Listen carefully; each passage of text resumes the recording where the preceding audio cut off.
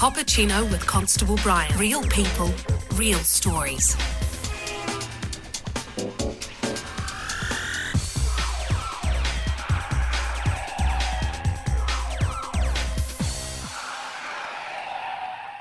My guest today on the Cappuccino, Rod Emerson, with a staggering, I don't know if you know this or not, Rod, 7,666 tweets. Really? To your name. Well done, you. He's the editorial was the editorial cartoonist for the APNZ News and Media in Australia. He is a former survey and municipal design draftsman. He had a chance meeting with the famed Batman artist Jerry Robinson, who was the co-creator of the Joker and also Robin the Boy Wonder, which led to Rod being included into the Cartoonist and Writers Syndicate in New York City. He's won a number of Australian cartooning awards, including the Best Political Cartoonist, Stanley Awards 2000-2003. He has been the Editorial Cartoonist of the Year 2003, 2004, 2005, 2014, 2019. Gets a bit boring after a while, doesn't it? Yeah, Qantas Media Awards, yep. Yeah. The Canon Cartoonist of the Year 2014. His cartoons have been published through the New York Times Syndicate and also the Associated Press. He's been a guest presenter at 3 cartoon conferences. We're going to talk about that, that's for sure, in the United States. He's currently the editorial cartoonist for the New Zealand Herald. And he also received, and it sounds sort of Game of Thrones, but I'm going to guess there's going to be a really simple solution to this.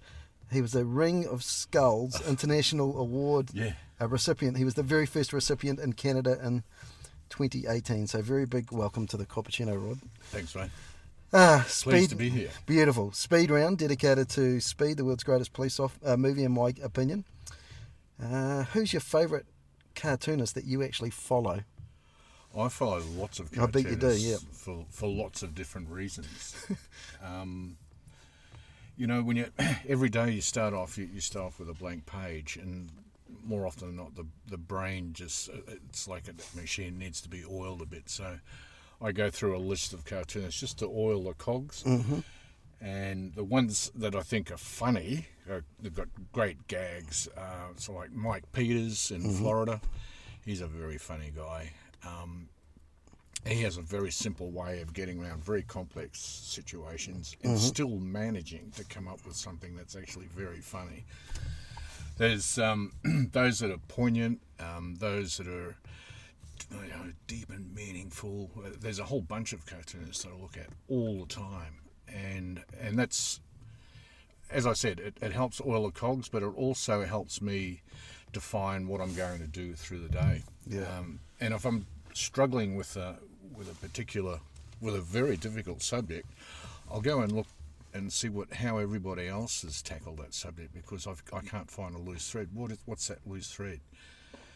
So you sort of roll it over, and it's just one of those things, I guess. Mm-hmm. Okay, so the best 3 Twitter accounts that you follow, because I know you follow a fair few, is who? Just off the top of your head, give us 3 of the best Twitter accounts you follow. Well, I like Michael Ramirez because, I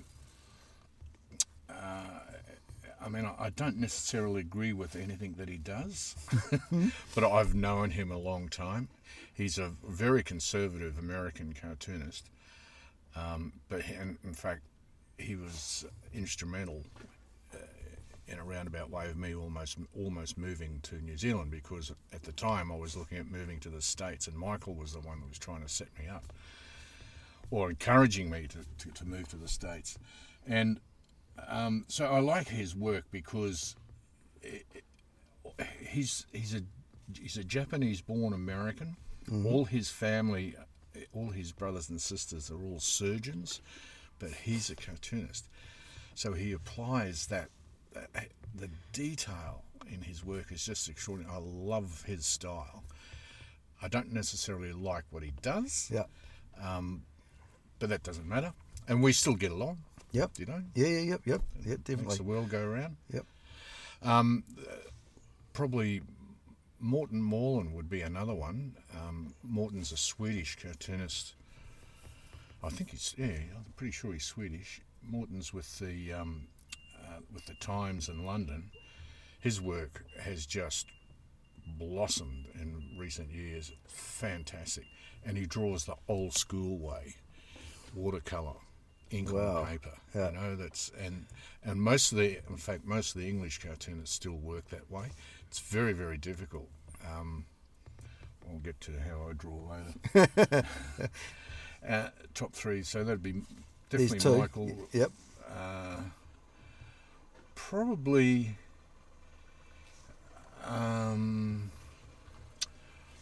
I would probably have a guess and say Anne Telnose too at the Washington Post. I've known her a very long time. Old drinking buddies from San Francisco. Nice. Actually. There you go.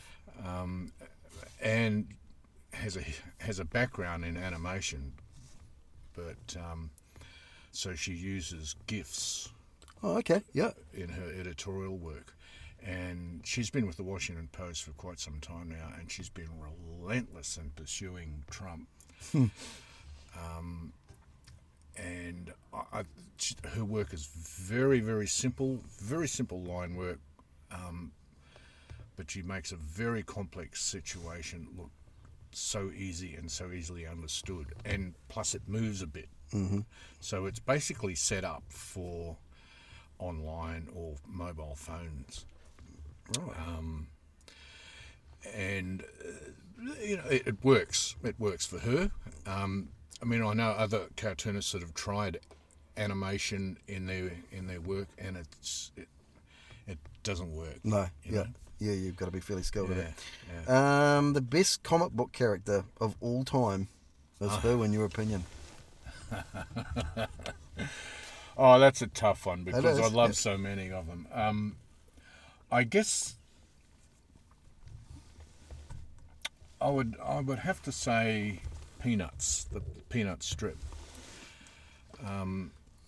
and because it's so simple, and yet Sparky Schultz Mm-hmm. put a lot into that. He could understand the psyche of children and yet use his knowledge and wisdom over the years to weave these wonderful stories through. It ran at two levels, a bit like The Simpsons. Yep. You know, Yeah. Yep. One side of it runs for the kids and the other side runs yeah. for the adults. You know, Yep. and he did that.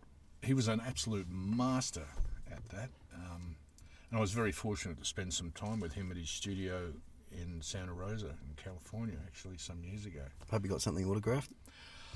Well, I did, and I wasn't expecting it at all. You know, he's a very nice guy, just so down to earth, and he and I have to say he would have been probably one of the wealthiest cartoonists in the States by a country mile. But very down to earth. Money meant nothing to him. He wasn't remotely interested whether it turned $1 or not. He just loved drawing peanuts. Literally, yeah. Yeah. And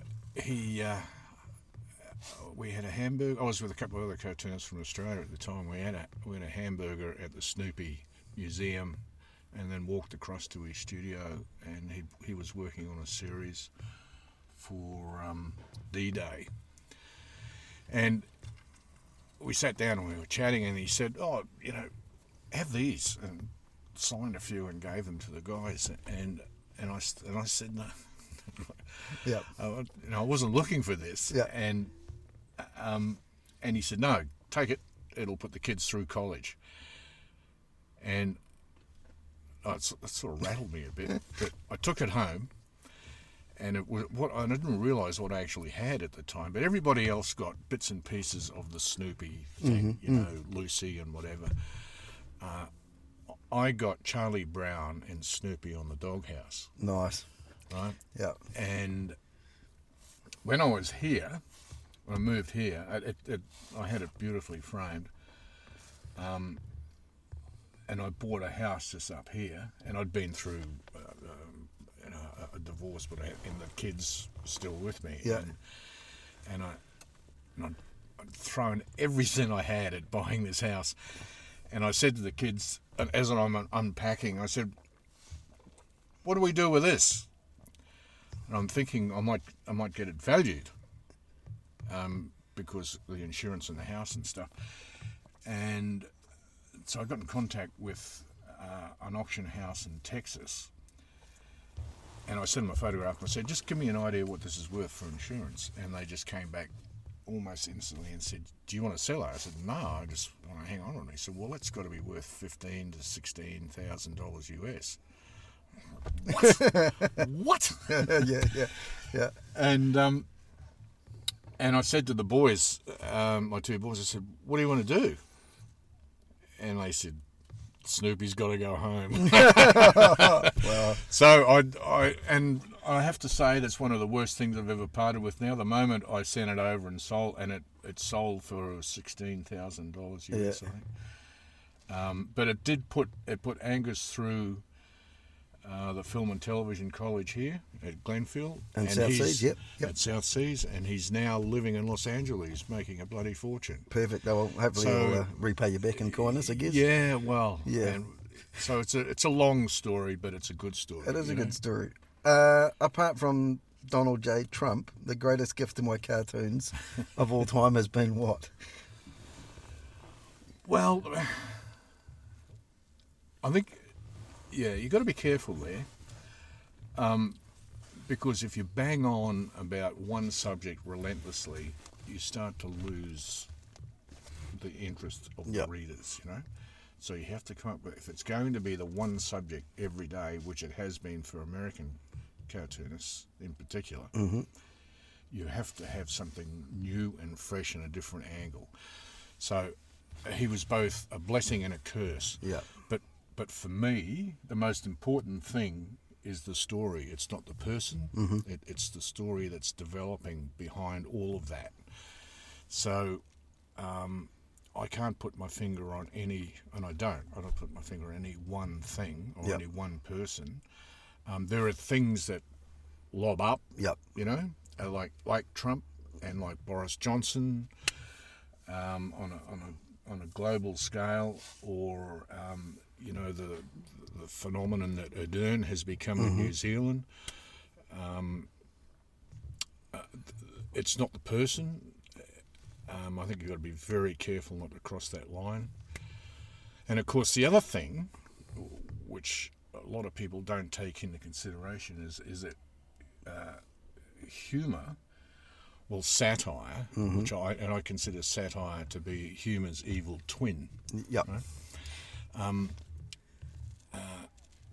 The object of any gag or any joke is a person. So not everyone laughs. No. It's always at someone's expense. Yep. So you not only have to know where to start, you have to know when to stop. And there are politicians are fair game, but anyone that trips and falls into the spotlight is also fair game to a point. And I've had people over the years say to me, you know, that have been in that situation, said, you know, I could never get a job after that cartoon. It's not the story. No, it's the cartoon. It's the cartoon. Yeah. You humiliated me. Yeah. So, So you have to know when to actually pull back a bit. yeah, I guess. Yeah. The last book you read was what? Well, I'm still reading it. Simon Bridges sent me a copy of his new book, Right. National Identity, and I'm still reading it? Still reading it. Okay, yeah. right. Yep, good. Right, no worries. Right, now, before we start the podcast proper, Yeah. I should throw this out there. Yeah. Any comments, opinions, or views expressed by Rod or myself are owned. They are owned by ourselves and nobody or any company, firm, or etc. that we work for. There we go, there's the Absolutely. nice disclosure. Yeah, rightio. Yep. Okay, at what age, Rod, did you decide from, I'm not going to be a draftsman anymore, I'm actually going to go and become a cartoonist? Well, for most cartoonists that I've met over the years, no one really set out in life to become one. It's one of those things you trip over. Yep. And I've known many a cartoonist who's been a publican, who's been a cleaner. Alan Moyer, a very well-known Australian cartoonist who's originally from, I think, Hastings here in New Zealand, or Hawke's Bay. Alan used to be a cleaner and used to leave cartoons on the editor's desk in Brisbane. We all come from different backgrounds, but everybody's the one thing that you have in common is that you've got a bit of a sharp tongue. Yeah, you know? yeah, bit of a cheeky streak. Yeah, Yep. yeah, and you've also got the ability to be able to draw that. Lots of people can draw. Lots of people can have got that smart ass sort of take on life, but not many can actually weave the two together. And so that's the one thread that we've all got in common. And I used to, I had all sorts of jobs. I was always interested in art. There wasn't an artistic bone in either of my parents. They always had a academic career planned for me, and it just never worked. And it was the 70s as well. Oh dear. And because I grew up in Queensland, and at the time, a former, very well-known New Zealand export, Joe Bjelke-Petersen, was Premier.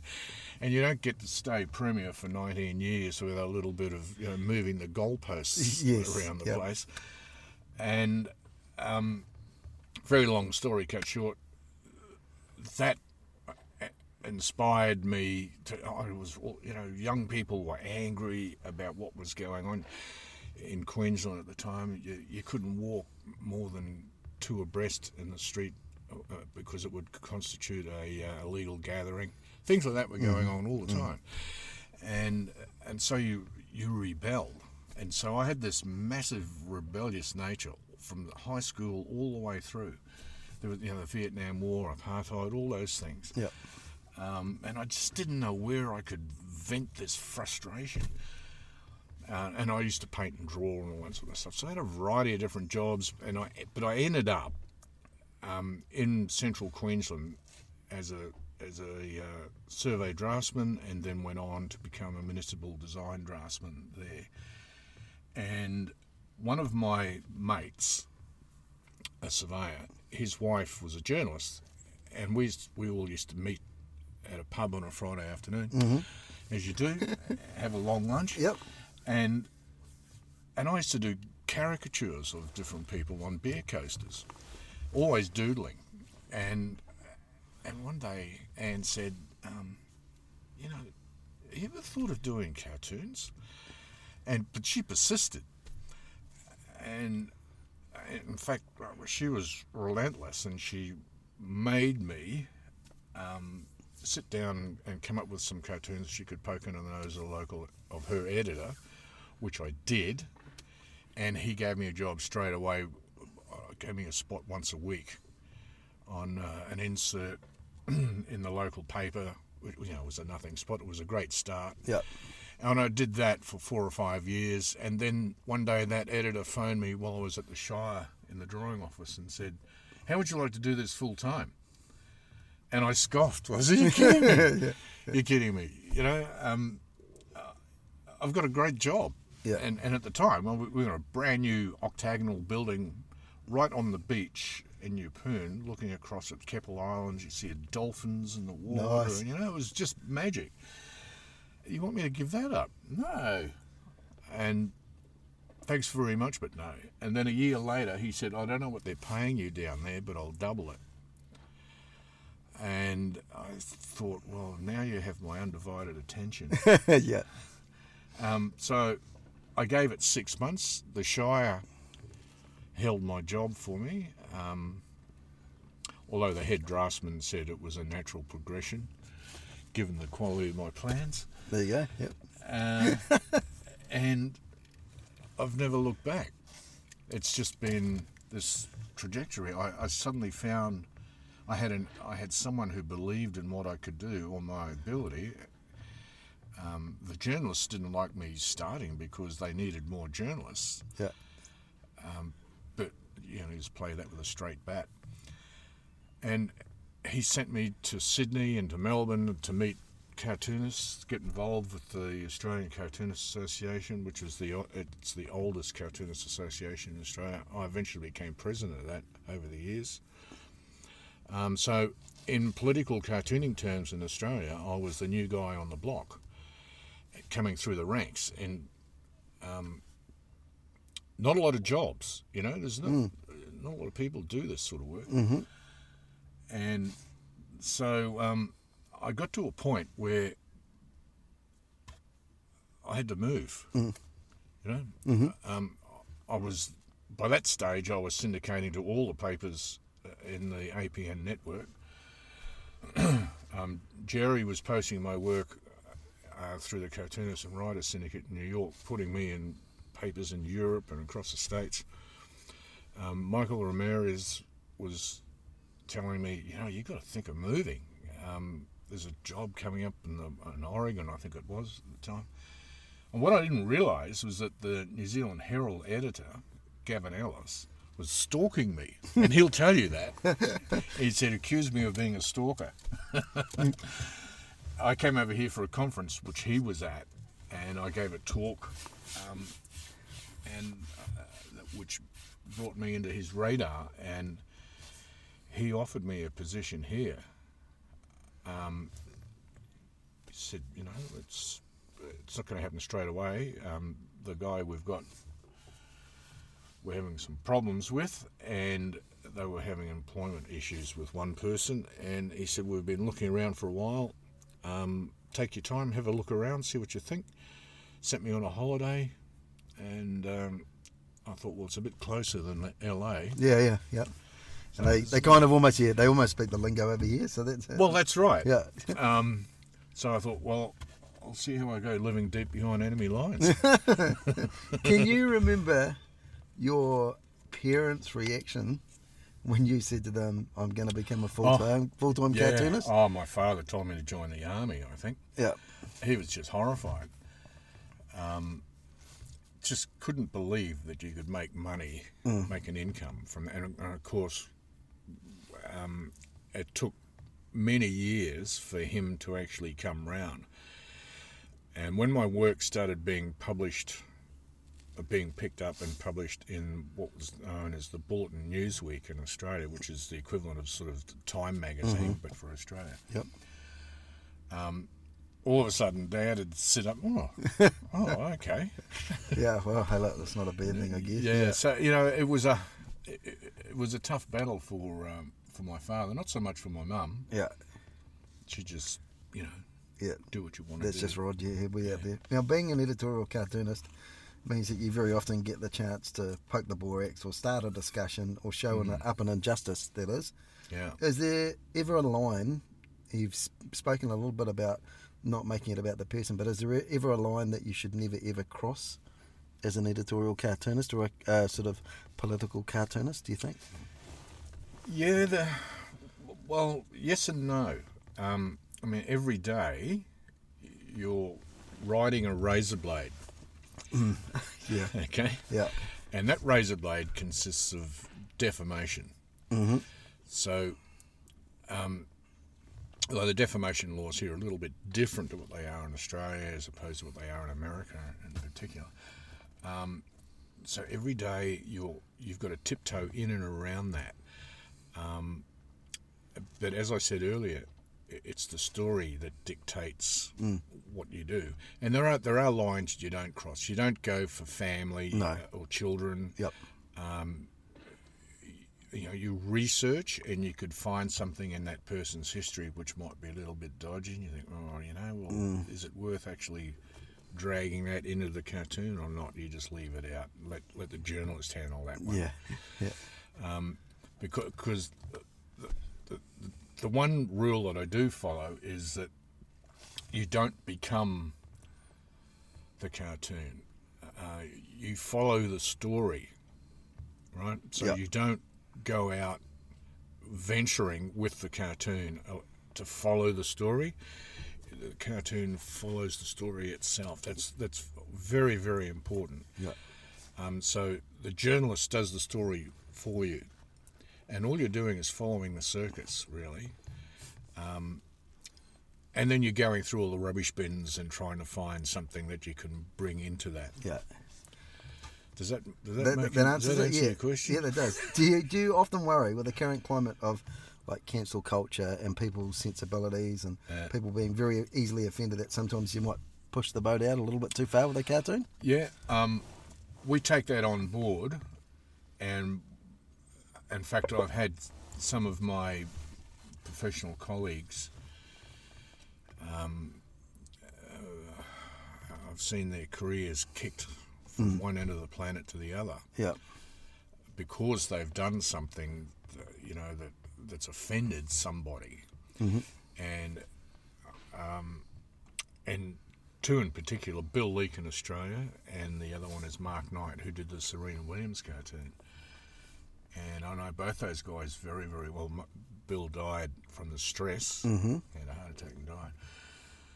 And of course, closer to home here in New Zealand, there was also the Garrick Tremaine business. And so what we've done is that we've set up a safety net to a point. Now, there's an awful lot of trust in what I do. I don't submit drafts. No. I come up with because editors are busy. They're juggling chainsaws and knives and lipstick all day. Yeah. So they've got a lot on their hands. The last thing they want is for you to come in and say, hey, listen, I've got this great idea. Yeah. I don't want to know about it. Yeah. So there's a lot of trust in me to come up with something.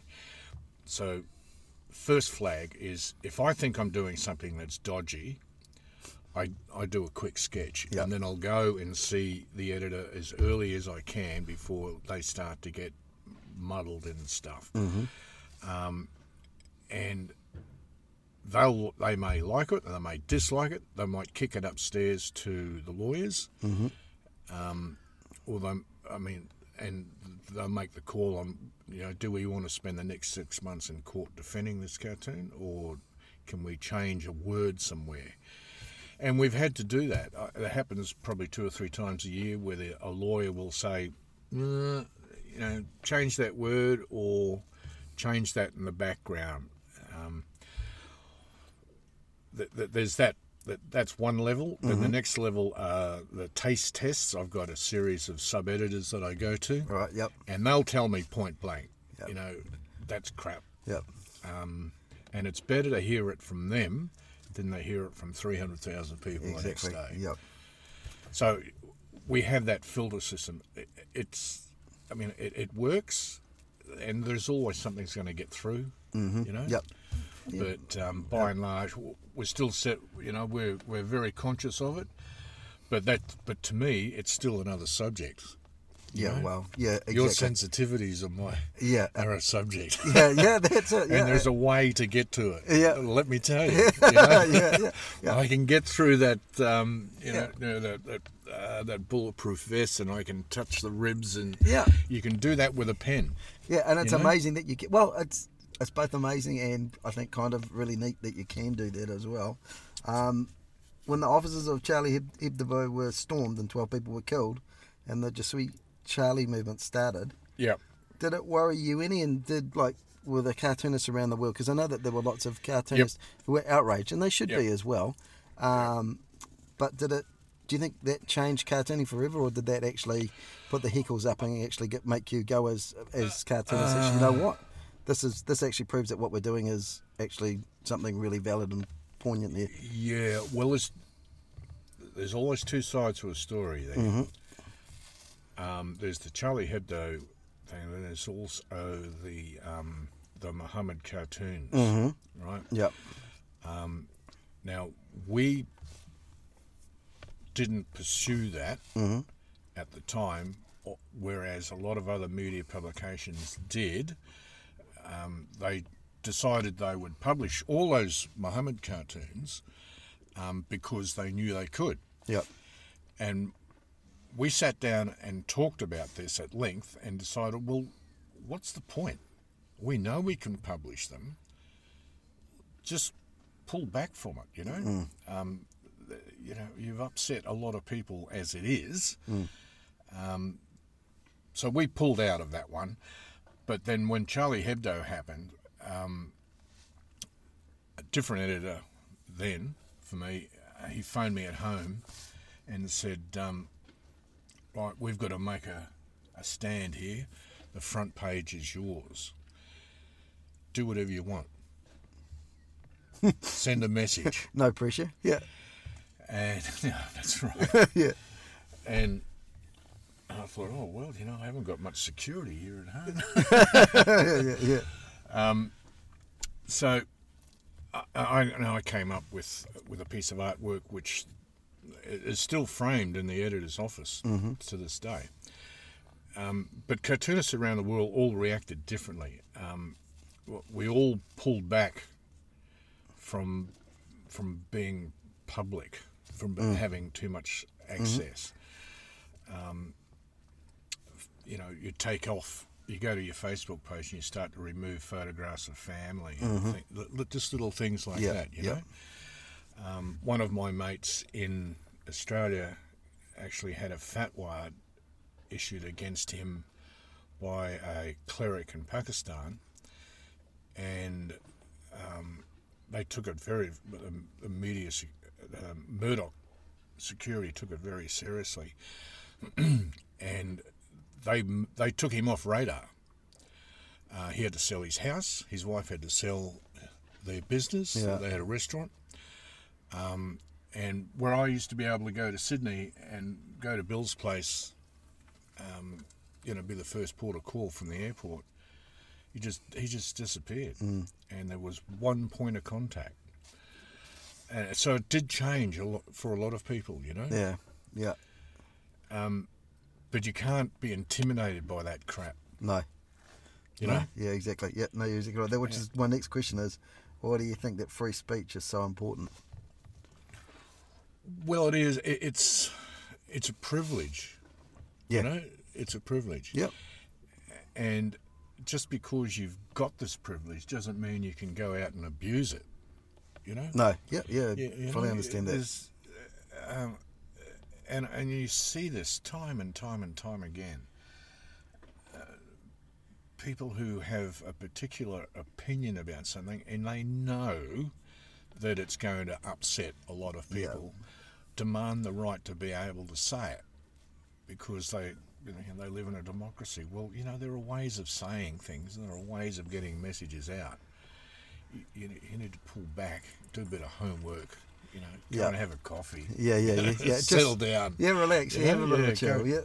Go and hit your head against the wall somewhere. Think about it first. That's it. Do you think that we're losing the ability, and I always say this to the kids, I said lots of adults aren't very good at this, to agree to disagree. Like you've spoken about your mate Mike who, like you said, I don't really agree with anything that he does, but we're still mates, and I have mates like that as well. Do you think we're beginning to lose that ability to agree to disagree as Kiwis? And we've started to enter the... there's almost like that belief system, where you go to other countries. I won't mention any names, but one of the first things that they'll do is say, are you from this political side of the fence or that political side of the fence? And the second you say, actually, I'm from this side, they go, oh, well, our conversation's ended here, we're done, cheers, bye. Yeah. I know where you're coming from. Yeah. It's unfortunate, but that's here in New Zealand, and it was one of the last places where I thought it would probably permeate, but it's here, and it's disappointing in some respects because you've got I'm old school, and all my mates are from a full spectrum. Yeah, I know people who do all sorts of things. Some work in some very dark places. Some are just normal politicians. Some are just lawyers, bankers, whatever. Everyone has a different point of view. And, if you can't express it with friends, and you can disagree, Leighton Smith's a classic. I'll never agree with anything Leighton says. Right. Yeah, but Yep. But and we'll chew the fat for 20 minutes, and then all of a sudden, we'll laugh and pat each other on the back and see you later. Which is the way a friendship Which is should the be. way it should be. But unfortunately, extremist views have changed that, and people's fuses have become very short, and I think that needs a complete rethink. It's not right. In fact, on that full spectrum of political and ideological thought. It's that seesaw. You've got anything close to the middle is always fine, but anything on the far ends is just, it's not right. You'll end up with reaction. Yeah. And there's too much of that in the world today, and people need to pull back a bit and think about what they're doing. It's sad, but I encourage my children to express their thoughts, but to also respect what other people have got to say, because you're not necessarily right. No. Yep. Yeah, it's one of my greatest memories of going to America is my wife and I were in Harlem to start off with, so naturally we were attracting a few looks and views there. And then this gentleman's standing there and he tries to sell me some literature of Malcolm X's, and I'm like, bro, I've read that. And he's like, what do you mean? I said, I read that when I was at university. I said, I've read the teachings of the Honourable Elijah Muhammad as well. And he went, good one. Oh my God, what country are you from? I said, New Zealand. He's like, bro, I've got to come to that country. It sounds pretty awesome. And I said, what do you mean? He said, you wouldn't get that happening here. And I was like, mate. Yeah. Well, yeah, and... it's, yeah. Yeah, America is like that. Yeah. A world trip to them is travelling from New York to San Diego. Yeah, exactly. Yep. For a lot, but in saying that too, the vast majority of my friends and contacts in the States are very well travelled, very knowledgeable people, and have a great respect for what's going on globally, a great understanding. But there's an awful lot in the Rust Belt and the Wheat Belt that don't. Yep. And I think that's where the problems are in America at the moment. Yep. Unfortunately. Yep. You're not wrong. So in recent years, the world's got pretty topsy-turvy. We've had reality stars becoming presidents. Yeah. We've had coronavirus hitting. It kind of reads a little bit like a cartoon, to be fair. It does. Yeah. Right. Has the topsy-turvy nature of the world in the last 3 or 4 years actually made your job easier or harder in recent times? It's made it harder because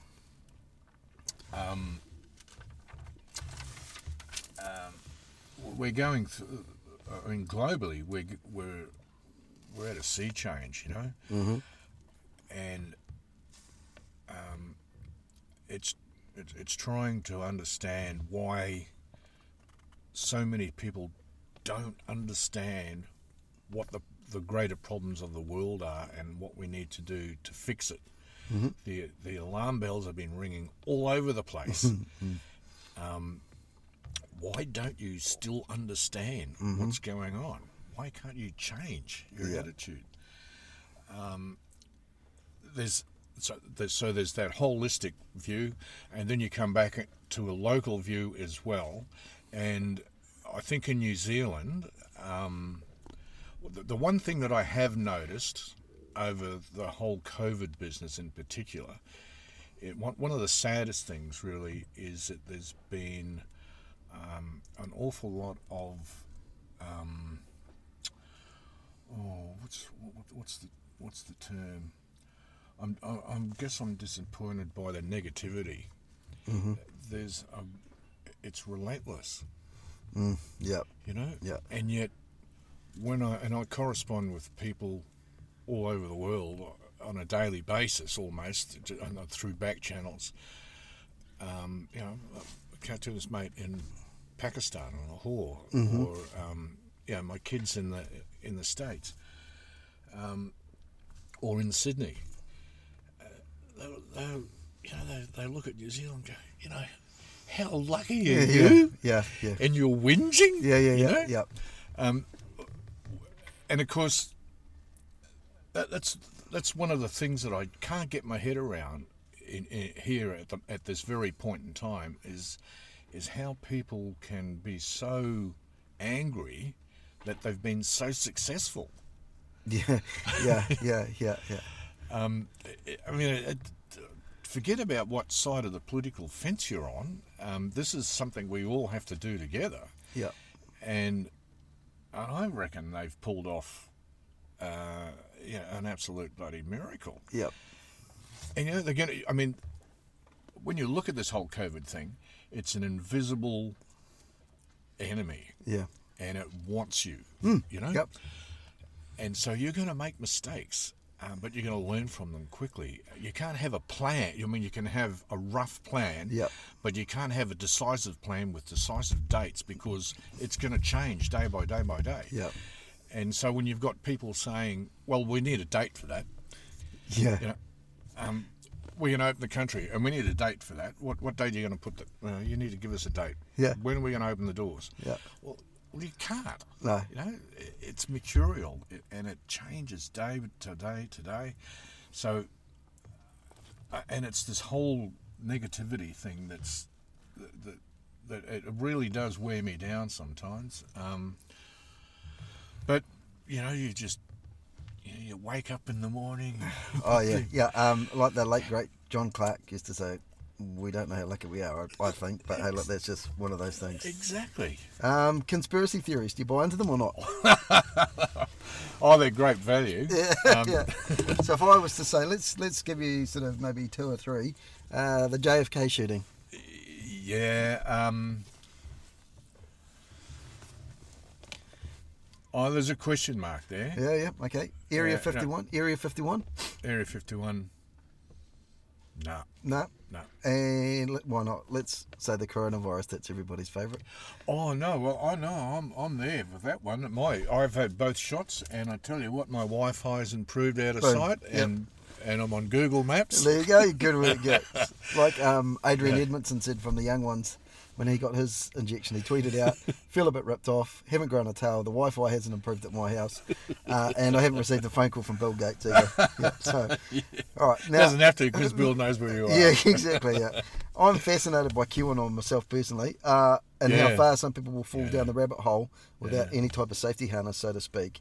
Do you think the rise of social media and groups like the aforementioned are something that we should be worried about, especially from a political spectrum? Because like you've said, you know, in the centre there, you've got that balance on that seesaw, but out to the far edges there, Yeah. previously these groups have been quite easy to detect and everything else, but now they're sort of on social media in little chat room groups and everything else. And like the QAnon group, you know, QAnon started off as sort of this idea, and then the next thing you know, there's thousands of them, and they're invading the Capitol Hill. So, Yeah. No, is it something you worry about? No, I do, and I try to put a finger on that, and I think I keep coming back to education. And I've said this many times, that I think the education system has probably failed us somewhere when you've got so many people who can actually believe this rubbish when they can't go through the logistics of it all and say, well, no, actually, that's garbage. Yep. You know, and there's some fantastic memes around where you've got the scientists working. I saw one the other day. Scientists working on the coronavirus, and they're in the lab and they've got the microscopes and all that sort of stuff.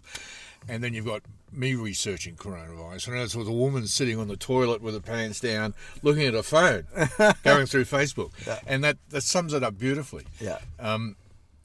And it does worry me that people fall for that stuff. The problem is that I think we leave too many loose ends open for people to go rushing through to go looking for things like that, you know. And of course, some of it is warranted too, you know. Pam and I watched a great documentary last night on the Google brain on the Curiosity Channel. Right. And this is where Google has made a decision that they're going to scan every book in the planet. All right. Every book. Yeah. And they've long started.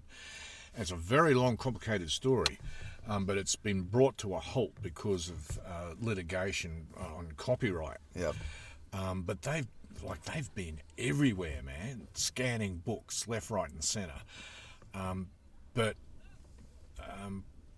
intellectuals have sat down and looked at what the end game is with all of this stuff, and it's actually not a pretty sight. There's a lot of things that they're actually capable of doing when you've got a private entity that has all this knowledge. Yeah, straight away I'm beginning to think of creating algorithms so that they can rewrite books and everything else. Yeah. Oh, exactly. You know, and so for me, their initial intention was for the greater good of man.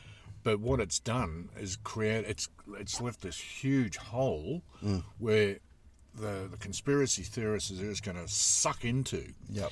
And so that's where we go wrong. We don't, if we're going to come up with something that's for the greater good, then we need to be able to prove it, and we need to have put a steel ring around it. Yep. So no one else can start playing with it, Yeah, you're exactly right. And how gullible are the rest of us? Well, yeah, that's it. Yeah. Now, there are some that say if you make fun of people's beliefs or political views, that you risk isolating them or pushing them further underground. Is that something that you worry about in today's climate, especially when you draw a cartoon? Yeah. I mean, because like you said, you're doing satire, and satire is, like you said, comedy's evil twin, but it's, you always risk that sort of, okay, if they don't believe me, then I'm going to, and they sort of get pushed a little bit further underground. Do you worry about it, or you just, it's not something that even enters your thought? Well, you have to look at the power of what that cartoon can have. It'll never bring down a government, no, but it will chip away at the mortar. Yeah, Right? Yep. And it can pull the rug out from underneath a few people, and you've got to be very careful how you do that. In this time of mass conspiracy theories and those that are out there advocating, even up here at Birkenhead, where you've got the vaccination centre, there are people protesting outside. Yep. You've got to deal with that carefully, but then you've got to take it for what it is and almost, smack them over the head with a rolled-up newspaper saying, what are you doing? Wake up, Yep. Yeah. It's a tricky one. It really is. Yep. But you don't stop. No. You don't change your mind. You don't pull back. I think if it's for the greater good, trying to get a message through, sometimes you've got to, you've got a big toolbox with a editorial cartoon. In it is a surgical scalpel, and it goes all the way through to a sledgehammer. Yeah. And you roll that out on the desk every day, and they're right, which one am I going to use choose today? Yeah. Who's it going to be? Right. Yeah. Do you think we've lost the ability to laugh at ourselves? No. No? No. People still do. And look, people from all walks of life laugh at themselves. Humour is something that's been around for a very long time. It's been around long before the first book was published. The merry minstrels used to sing satire. Yep. Some of the smart-ass sculptors used to create these bizarre satirical images and put them, in churches. Yep. Michelangelo, the last. Not the Last Supper. What is it? Yes, I know exactly what you're talking about. The end. The end wall of the Sistine Chapel. Yep. That's littered with satire. Yep. That thing. Yep. And this is long before print came in, so you're always able to have a joke. And it's often at great risk. Even remote tribes of, in South America or in, the tribes in New Guinea or in Africa, they all know how to laugh. Yep. They laugh at each other, Yep. Yeah, you're not wrong. It's one of the few human traits which I think is just a fantastic. Plus, it's good for you as well. Yeah, yep, exactly. The health benefits. But once again, it's always at someone else's expense. Correct. Yep. Not wrong. Talk us through your chance meeting with Jerry Robinson. One, did you know who he was when you first met him? No, I didn't. And so for those of you who don't know, and I just said to Rod before he hopped into the car, I'm an avid comic book fan, so when he sent me through some of his highlights, I was like, Jerry Robinson, he's the man who, it's rumoured, co-created the Joker and Robin and everything else. Yeah, he did. Yeah. He did. What was that like when you were... Well, I was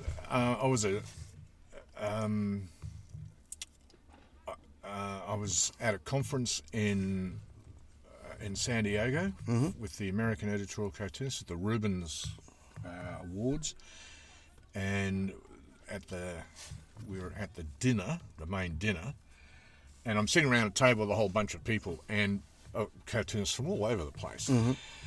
And in fact, one of the guys at my table drew Beetle Bailey. Yeah, there you go. Yeah, Right? yeah. So all these guys are there. Yep. And I said, I said, is Mort Drucker here? Because Mort Drucker is, used to do those fantastic intros for Mad Magazine. Yeah. Because that was the keystone for me. Yeah. I loved his work, and they said, yeah, he's amazing. And next thing, there's this hand on my shoulder, and I turn around, and it's Mort Drucker, and he said, do you smoke? Let's go outside and have a stogie. and from that, a chance. I think this guy walked past, and it was Jerry Robinson, and we got into a chat with Mort Drucker, and then he said, "Oh yeah, you're the guys. One of the guys that's come over from Australia. I'd love to see your work. Yeah. He said, meet you in the foyer tomorrow morning at 9 o'clock. I said, oh, righto. And so I normally I wouldn't take anything with me, but I did take a couple of samples of my work in case someone said, so what do you actually do? Yeah. And anyway, so I get there, and there's Jerry, and we had a cup of coffee and a good old chat, and I showed him my work, and he said, oh, bloody hell, righto, here's the fax number, here's my phone number, start sending your work. Anything that's on an American or a world issue, send it to me. And this is in the days of fax machines. Yep. And so that started up, and then I found out later who he was. Yeah. And I thought, woo! Yeah. And once again, just an average, a nice guy who had who used to work for Bob Kane. Yep. And on the Sunday strips, and their sole reason for being was to come up with,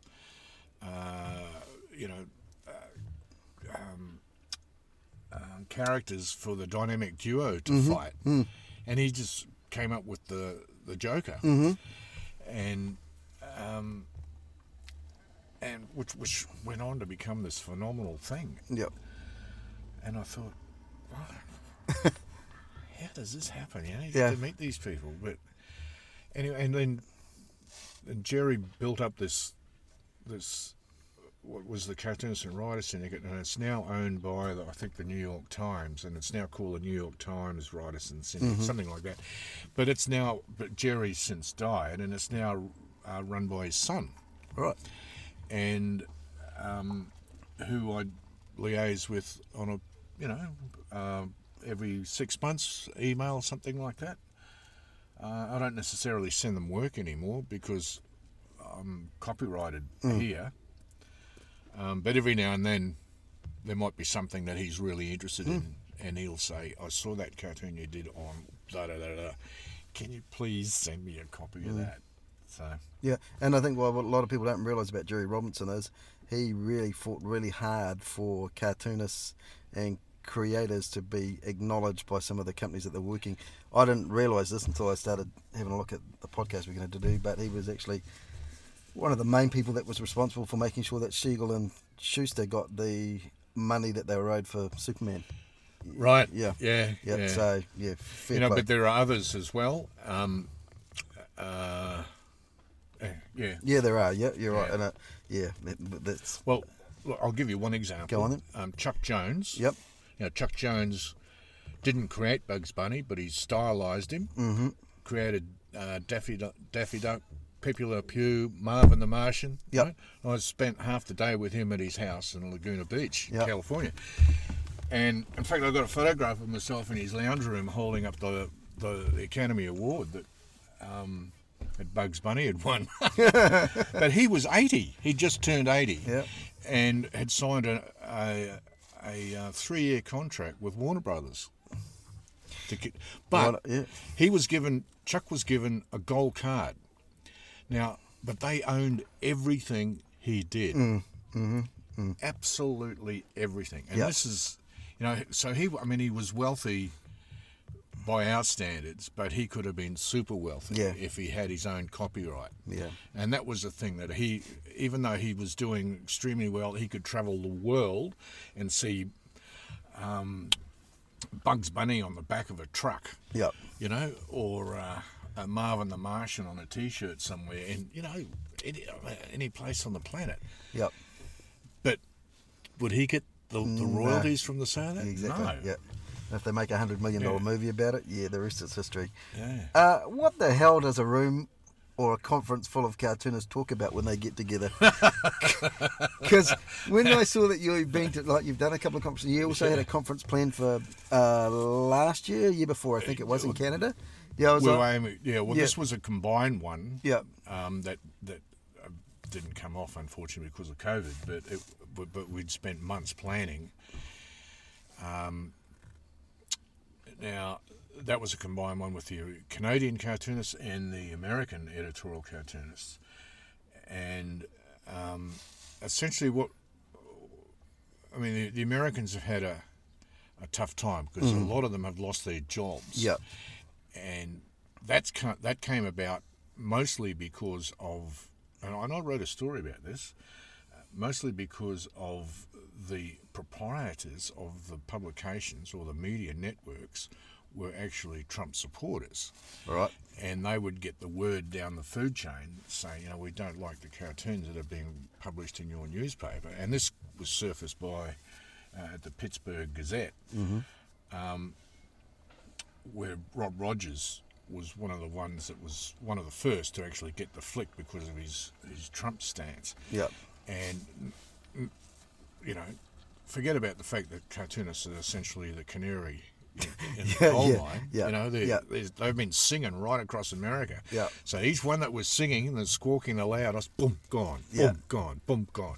And I think somewhere between 10 and 12 lost their jobs through that whole Trump era. So that's a topic of conversation, that one. Yeah. So there's a lot to talk about there. Yeah. And of course, there's also the future of editorial cartooning. Where does it go? How do we develop? How do we foster the industry and bring in new people into a digital world? Because half the cartoonists, editorial cartoonists, had to learn how to work on a digital board. Well, yeah. In fact, when I was in he's going to hate me for saying this. Shall we call him John Smith? I won't identify him, but he's a bloody fantastic cartoonist. Old school ink, used to use ink on paper and then scan. And I brought everything with me. I had a super powerful little Mac laptop with a digital drawing board, Wacom drawing board, and I could work anywhere. Yeah. And as a lot of cartoonists can. But this guy admitted to me the night before that he just didn't know anything about it and wanted to try one. And I said, well, I've got it with me. And I was surprised that but anyway, so we met the next day and we went into the lounge and I set it all up for him. And he sat there struggling because they are difficult. Yeah. It's separation. When you and I write or draw, we're looking at what we're doing. Yeah. But with a digital drawing pad, looking at the it's you have to look straight ahead. Yeah. And it takes an awful lot to be able to coordinate that. But once you get it, it's like riding a bike. You're away. And I was sitting there. It was like day one, learning to walk, and yet, he's a fantastic cartoonist and a brilliant, and I'm not sure if he was I'm sure he picked up one of the Pulitzer Awards at some stage. But anyway, he's now. I notice now we still stay in contact every now and then. He's now drawing digitally, but nice, man. That's all good. Right. Yeah. What's your creative process look like? So you get given a certain amount of time to obviously come up with an editorial cartoon. What does it look like from woe to go? So you can pick your own topic?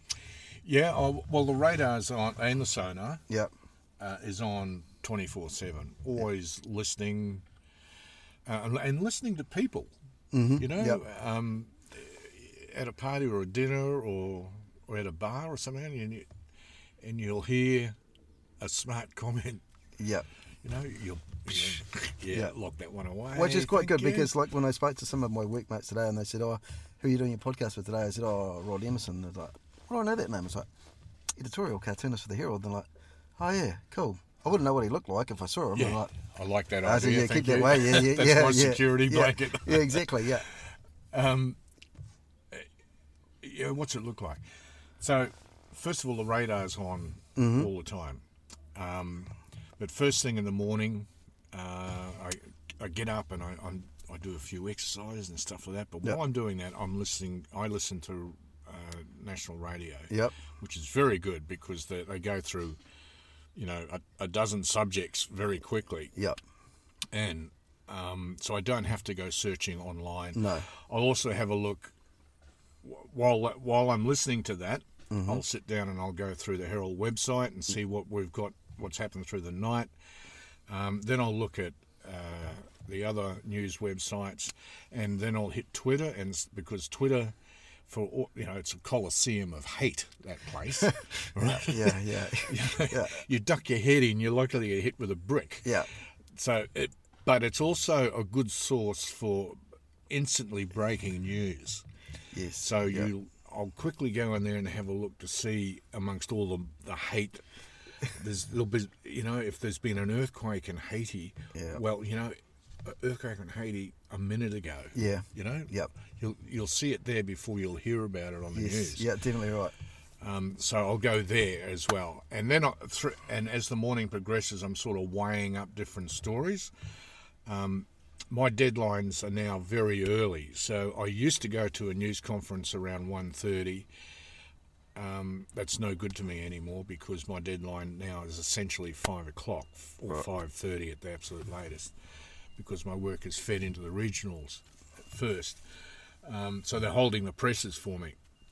So I have to be working before that starts. So I allow 6 to 8 hours. Yep. So what are we talking? 10 o'clock, Yep. So the mind is locked in, Yep. searching for stories. And there have been times when I've had a blank page at 4 o'clock, but I've got all these different ideas. Yeah. And I know I have to have something by 5. Yeah. Pressure's a wonderful thing. Isn't it? Oh, it's fantastic. Creates diamonds, so they tell me. Yeah. Jesus. I'm actually 35, but I look like I'm 90. Yeah. Yeah. So it's one of those, but you'll always come up with something, Yep. and the last thing you should do is panic. Yeah. It's like being in a 747, all 4 engines are gone. You're at 35,000 feet. Yeah. You don't sit there and go, "Oh my God, I did my mother." Yeah. You sit there and which has happened when that was it a Qantas or a British Airways? Yeah. Yep. He said, they said, "What did you do?" And he said, "I sat on my hands." Took a deep breath. Thought, right, how are we going to get out of this? And that's exactly what I do. Yeah. How am I going to get out of this? Yeah. So you've always got all these different options, different ideas, and sometimes you might get a flash of brilliance, which means you can start drawing almost instantly and start to build. And I like that because you can build up a nice image. Mm-hmm. You've got the thing is you've got, whether it's in print or online, you've got 3 to 5 seconds of the reader's time, and in that time they're coming in dead cold. Mm-hmm. So these are all the parameters. In that 3 to 5 seconds, you have to spoon feed them the story. You have to be the art director, the script writer, the props. Yep. You're the whole shooting match. Yep. And you've got this little frame to work in. And so it's not easy, So they have to be able to digest that, understand it, and go and either get a laugh or get a smirk or get angry or spit their coffee out or spit out the Weet Bix. You have to get a reaction within that time frame, and it's not deliberate. You're out there to provoke debate. Yeah. Because that's all it is. I very often have seen your I've done it myself. I've seen your cartoons or other cartoonists' work that's been cut out and put up on the workboard or on the fridge or something else, so people are like, have a look at it. Oh yeah, that's an interesting point. Boom, and that's what. Well, it's either good for 24 hours, or it's good for 24 years, or it's good for 24 centuries. Yeah, well, yeah, not wrong. Yep. And it can be a cornerstone. You don't know whether it's going to happen that day or not. You just sit there and you think, oh, well, that's a pretty average cartoon. You think, Jesus, I hope I can improve on that tomorrow. You find out the next day, and over the coming weeks, that it's actually become a benchmark in your country's history. People have grabbed it and seized it. This Is Us, the perfect example. The cover you did for This Is Us with all the hearts. The perfect example. I mean, my mate in Canada picked that up. He's like, well, it's an amazing piece of artwork. I should be telling you this. He said, I've actually got it printed off and I put it up on my wall. It's that good. And I'm like, that type of stuff, yeah. I've had that happen so many times on different subjects. And that's one of the other things that I really enjoy is that and I shouldn't say enjoy, but when you get something like a Christchurch or a very heavy moving event, the one thing you can do is become part of that healing process. And it's a very fine line, and it takes a bit of skill, and sometimes you're better off backing away from it if you don't know where to start or end. But I like to go into those because I think I've got enough experience to be able to wrap it up and say something meaningful, because it could well be something that's, you might lose a young officer in the line of duty who just did a normal traffic stop, you know, and yet he had a whole life ahead of him. And I mean, New Zealanders love their police, and here's this guy, his life's just taken like that, and you think, God, that's so bloody senseless. Things like that are very important. It could be a soldier in Afghanistan. And I've had people come up to me at the barracks at Papakura. A woman in particular, who was a soldier herself, said she was almost in tears. She said that cartoon that you did about my husband. Did you know that that's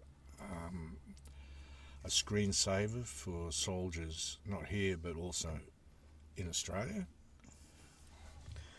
What? Yeah. You don't know these things. No. Yeah.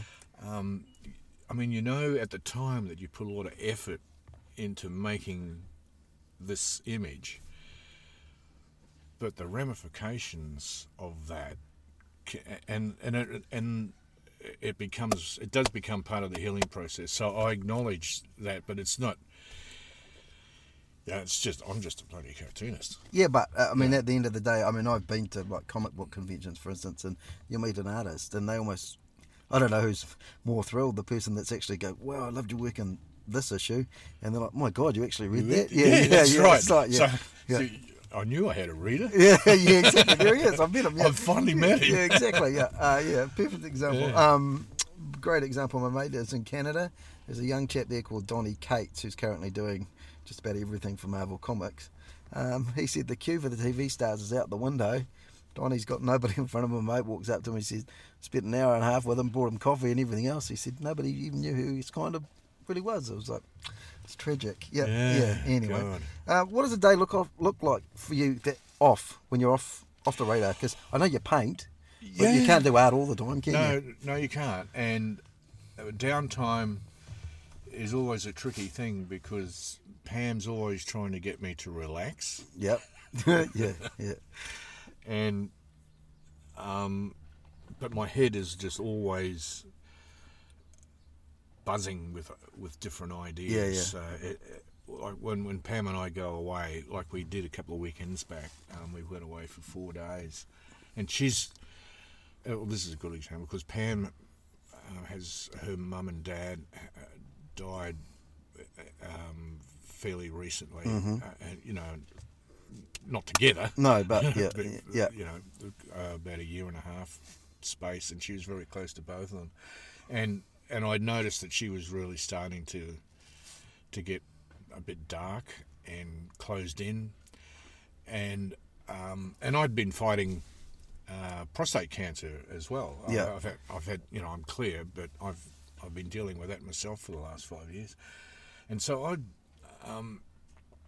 and I started to think, well, it's not always about me, and so I packed her up and away we went for a long weekend, and for the first time I started it, you smell the fresh air and you see the sun shining, and you look at people enjoying themselves and you think, oh, there's a bloody life out there. Yeah. So downtime's always a very tricky thing for me. I'm always doing something, and unfortunately it's run off to my children. Yeah. Just before I came here, I've been working on a commission at home, a corporate commission, and I thought, I'll give my son a quick call in Los Angeles, and it's Sunday over there. He said, I said, what are you up to? And he said, I'm working. I'm doing this job for ESPN. I said, oh, God, Yeah.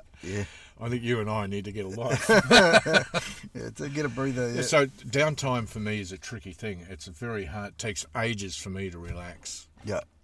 And is there a process you follow that? It was one of the questions I always ask all my guests is, when I start talking mental health to you, how do you look after yourself? Some people say, I don't, I just sort of get on with it. But as you get older, you get a little bit wiser. So how do you look after your mental health? Well, actually, when I first came here, one of my son's schoolmates threw himself off a bridge off the motorway here. And dealing with that, with my eldest son, it's just the most diabolical thing. Gosh almighty. Yeah. And then I became fully aware of the whole youth suicide business here in New Zealand, and on the grander scale, how there is a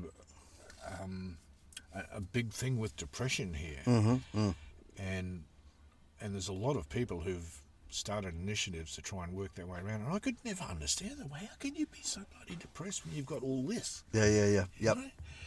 I was never brought up like that. No.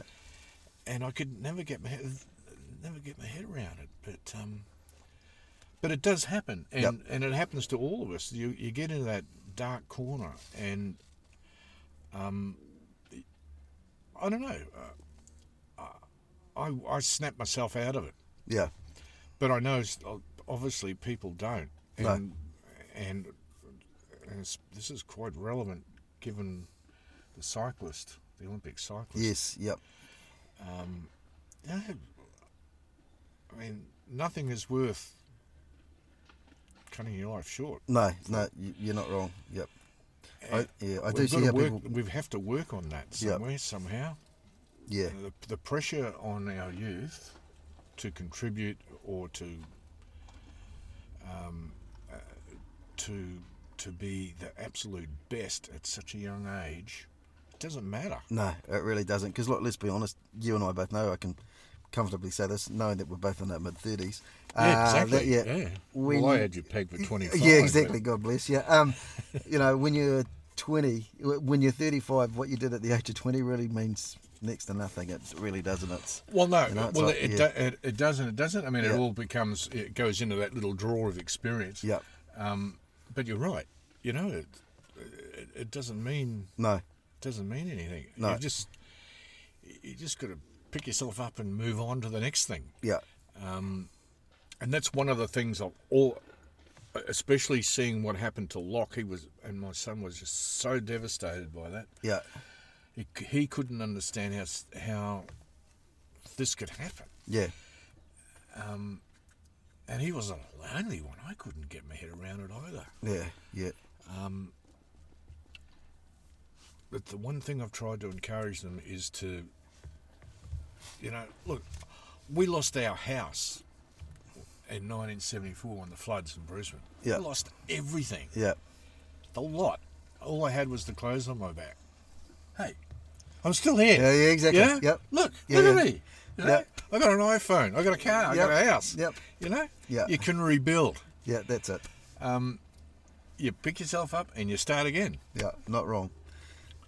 Now, I know that you really enjoy your music because you and I very often correspond on Twitter.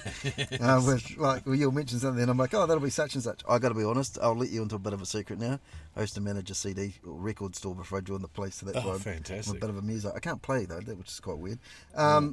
Is there any style of music that gets played and you leave the room? Because you've got quite a diverse taste. I look at it and I'm like, yeah. But what's the sort of style of music that gets played and you're like, I'm done now? Yeah.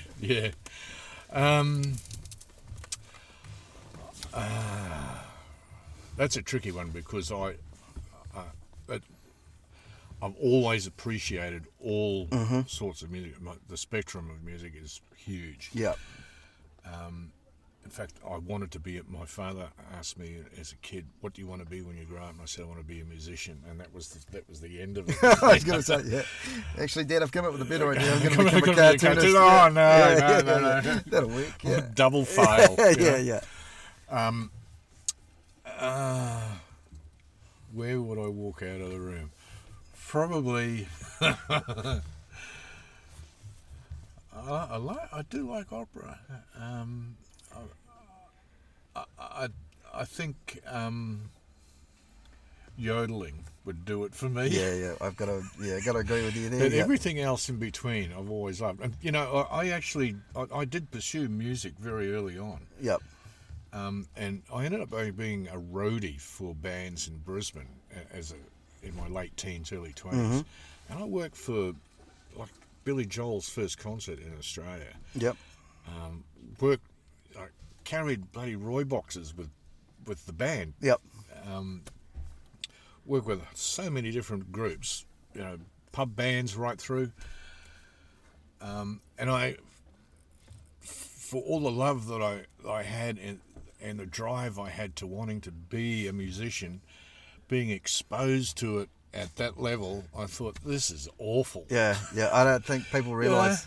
This is a shocking life. Yeah, the motel rooms, the back entrances into stadiums.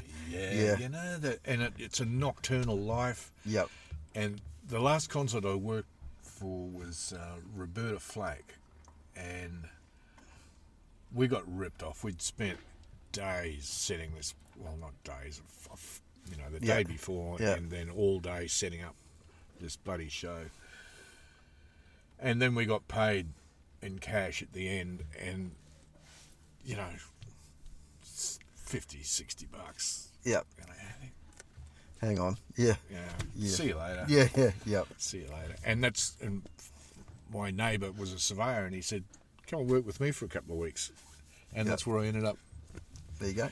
Now, favourite music taste. I know you're a big Beatles fan, like I am. Yeah. Everybody likes the Beatles, though. But if I said to you, what's the one artist you've got just about everything they've ever done of? Who is it? Oh, there's a few of those. Yeah.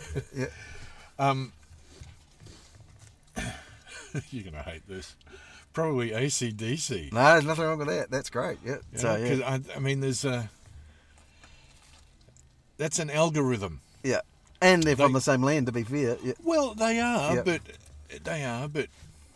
don't forget that the Australian music scene would be nothing without the New Zealand input. No. Yep. Yeah, exactly. Yep. The roadies, the sound workers, the bass players, the drummers. Yep. I mean, there's a lot of cross pollination there. Yeah, not wrong. But I think AC/DC is the one that I really enjoy. I'm not allowed to play it in the house. But the Beatles, yeah, fantastic. George Harrison, yeah. Paul McCartney, fantastic. Yep. Clapton lost me after his little tirade about concerts. Got to be honest, Clapton lost me after his autobiography. I read it and I went, it was a bit self-serving. Yeah, it is. Yeah, well, Yeah. I saw his documentary a while back, and Pam played it the other night at home, and I said, "Oh, I've seen this before. He's not a very nice guy, actually." Yep. Yeah. And and then she said, "Yeah, you're right." Yeah. All right. Final question. It's a question I always ask all my guests. Yeah. It's this. It's the day of reckoning for Rod Emerson. Yeah. It's the eulogy has been delivered, but strangely enough, you're lying in your casket and you can actually hear what people are saying. What would you like them to say about you? And I'm going to ask you as a special sort of cartoonist question, have you actually got your obituary cartoon planned? No. There you go. You should maybe No, have a I look at don't it. have that. I don't have that planned. Yeah. What would I like to hear them say? I think probably the thing that I tell my kids, once again, is that I don't care whether you're rich or poor, just as long as you're a bloody good bloke. Yeah. You know, honest, straightforward, tell no lies, don't shortchange people, do the right thing. And if somebody stood up and said at my funeral, he was a nice guy, he was a good guy, he did the right bloody thing, all the way through, then I'd be happy. Yeah. And can we now start Thunderstruck and away you go? Yeah, that's right. Yeah. Rod, thank you very much for your time. It's been amazing. I knew you'd be a great podcast, and sure enough you were, so appreciate it. Thank you very much. Feel free to edit that right down to 3 or 4 seconds.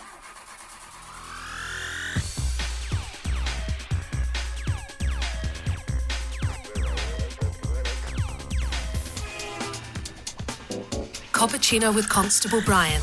Real people, real stories. Make sure you subscribe so you don't miss his next podcast.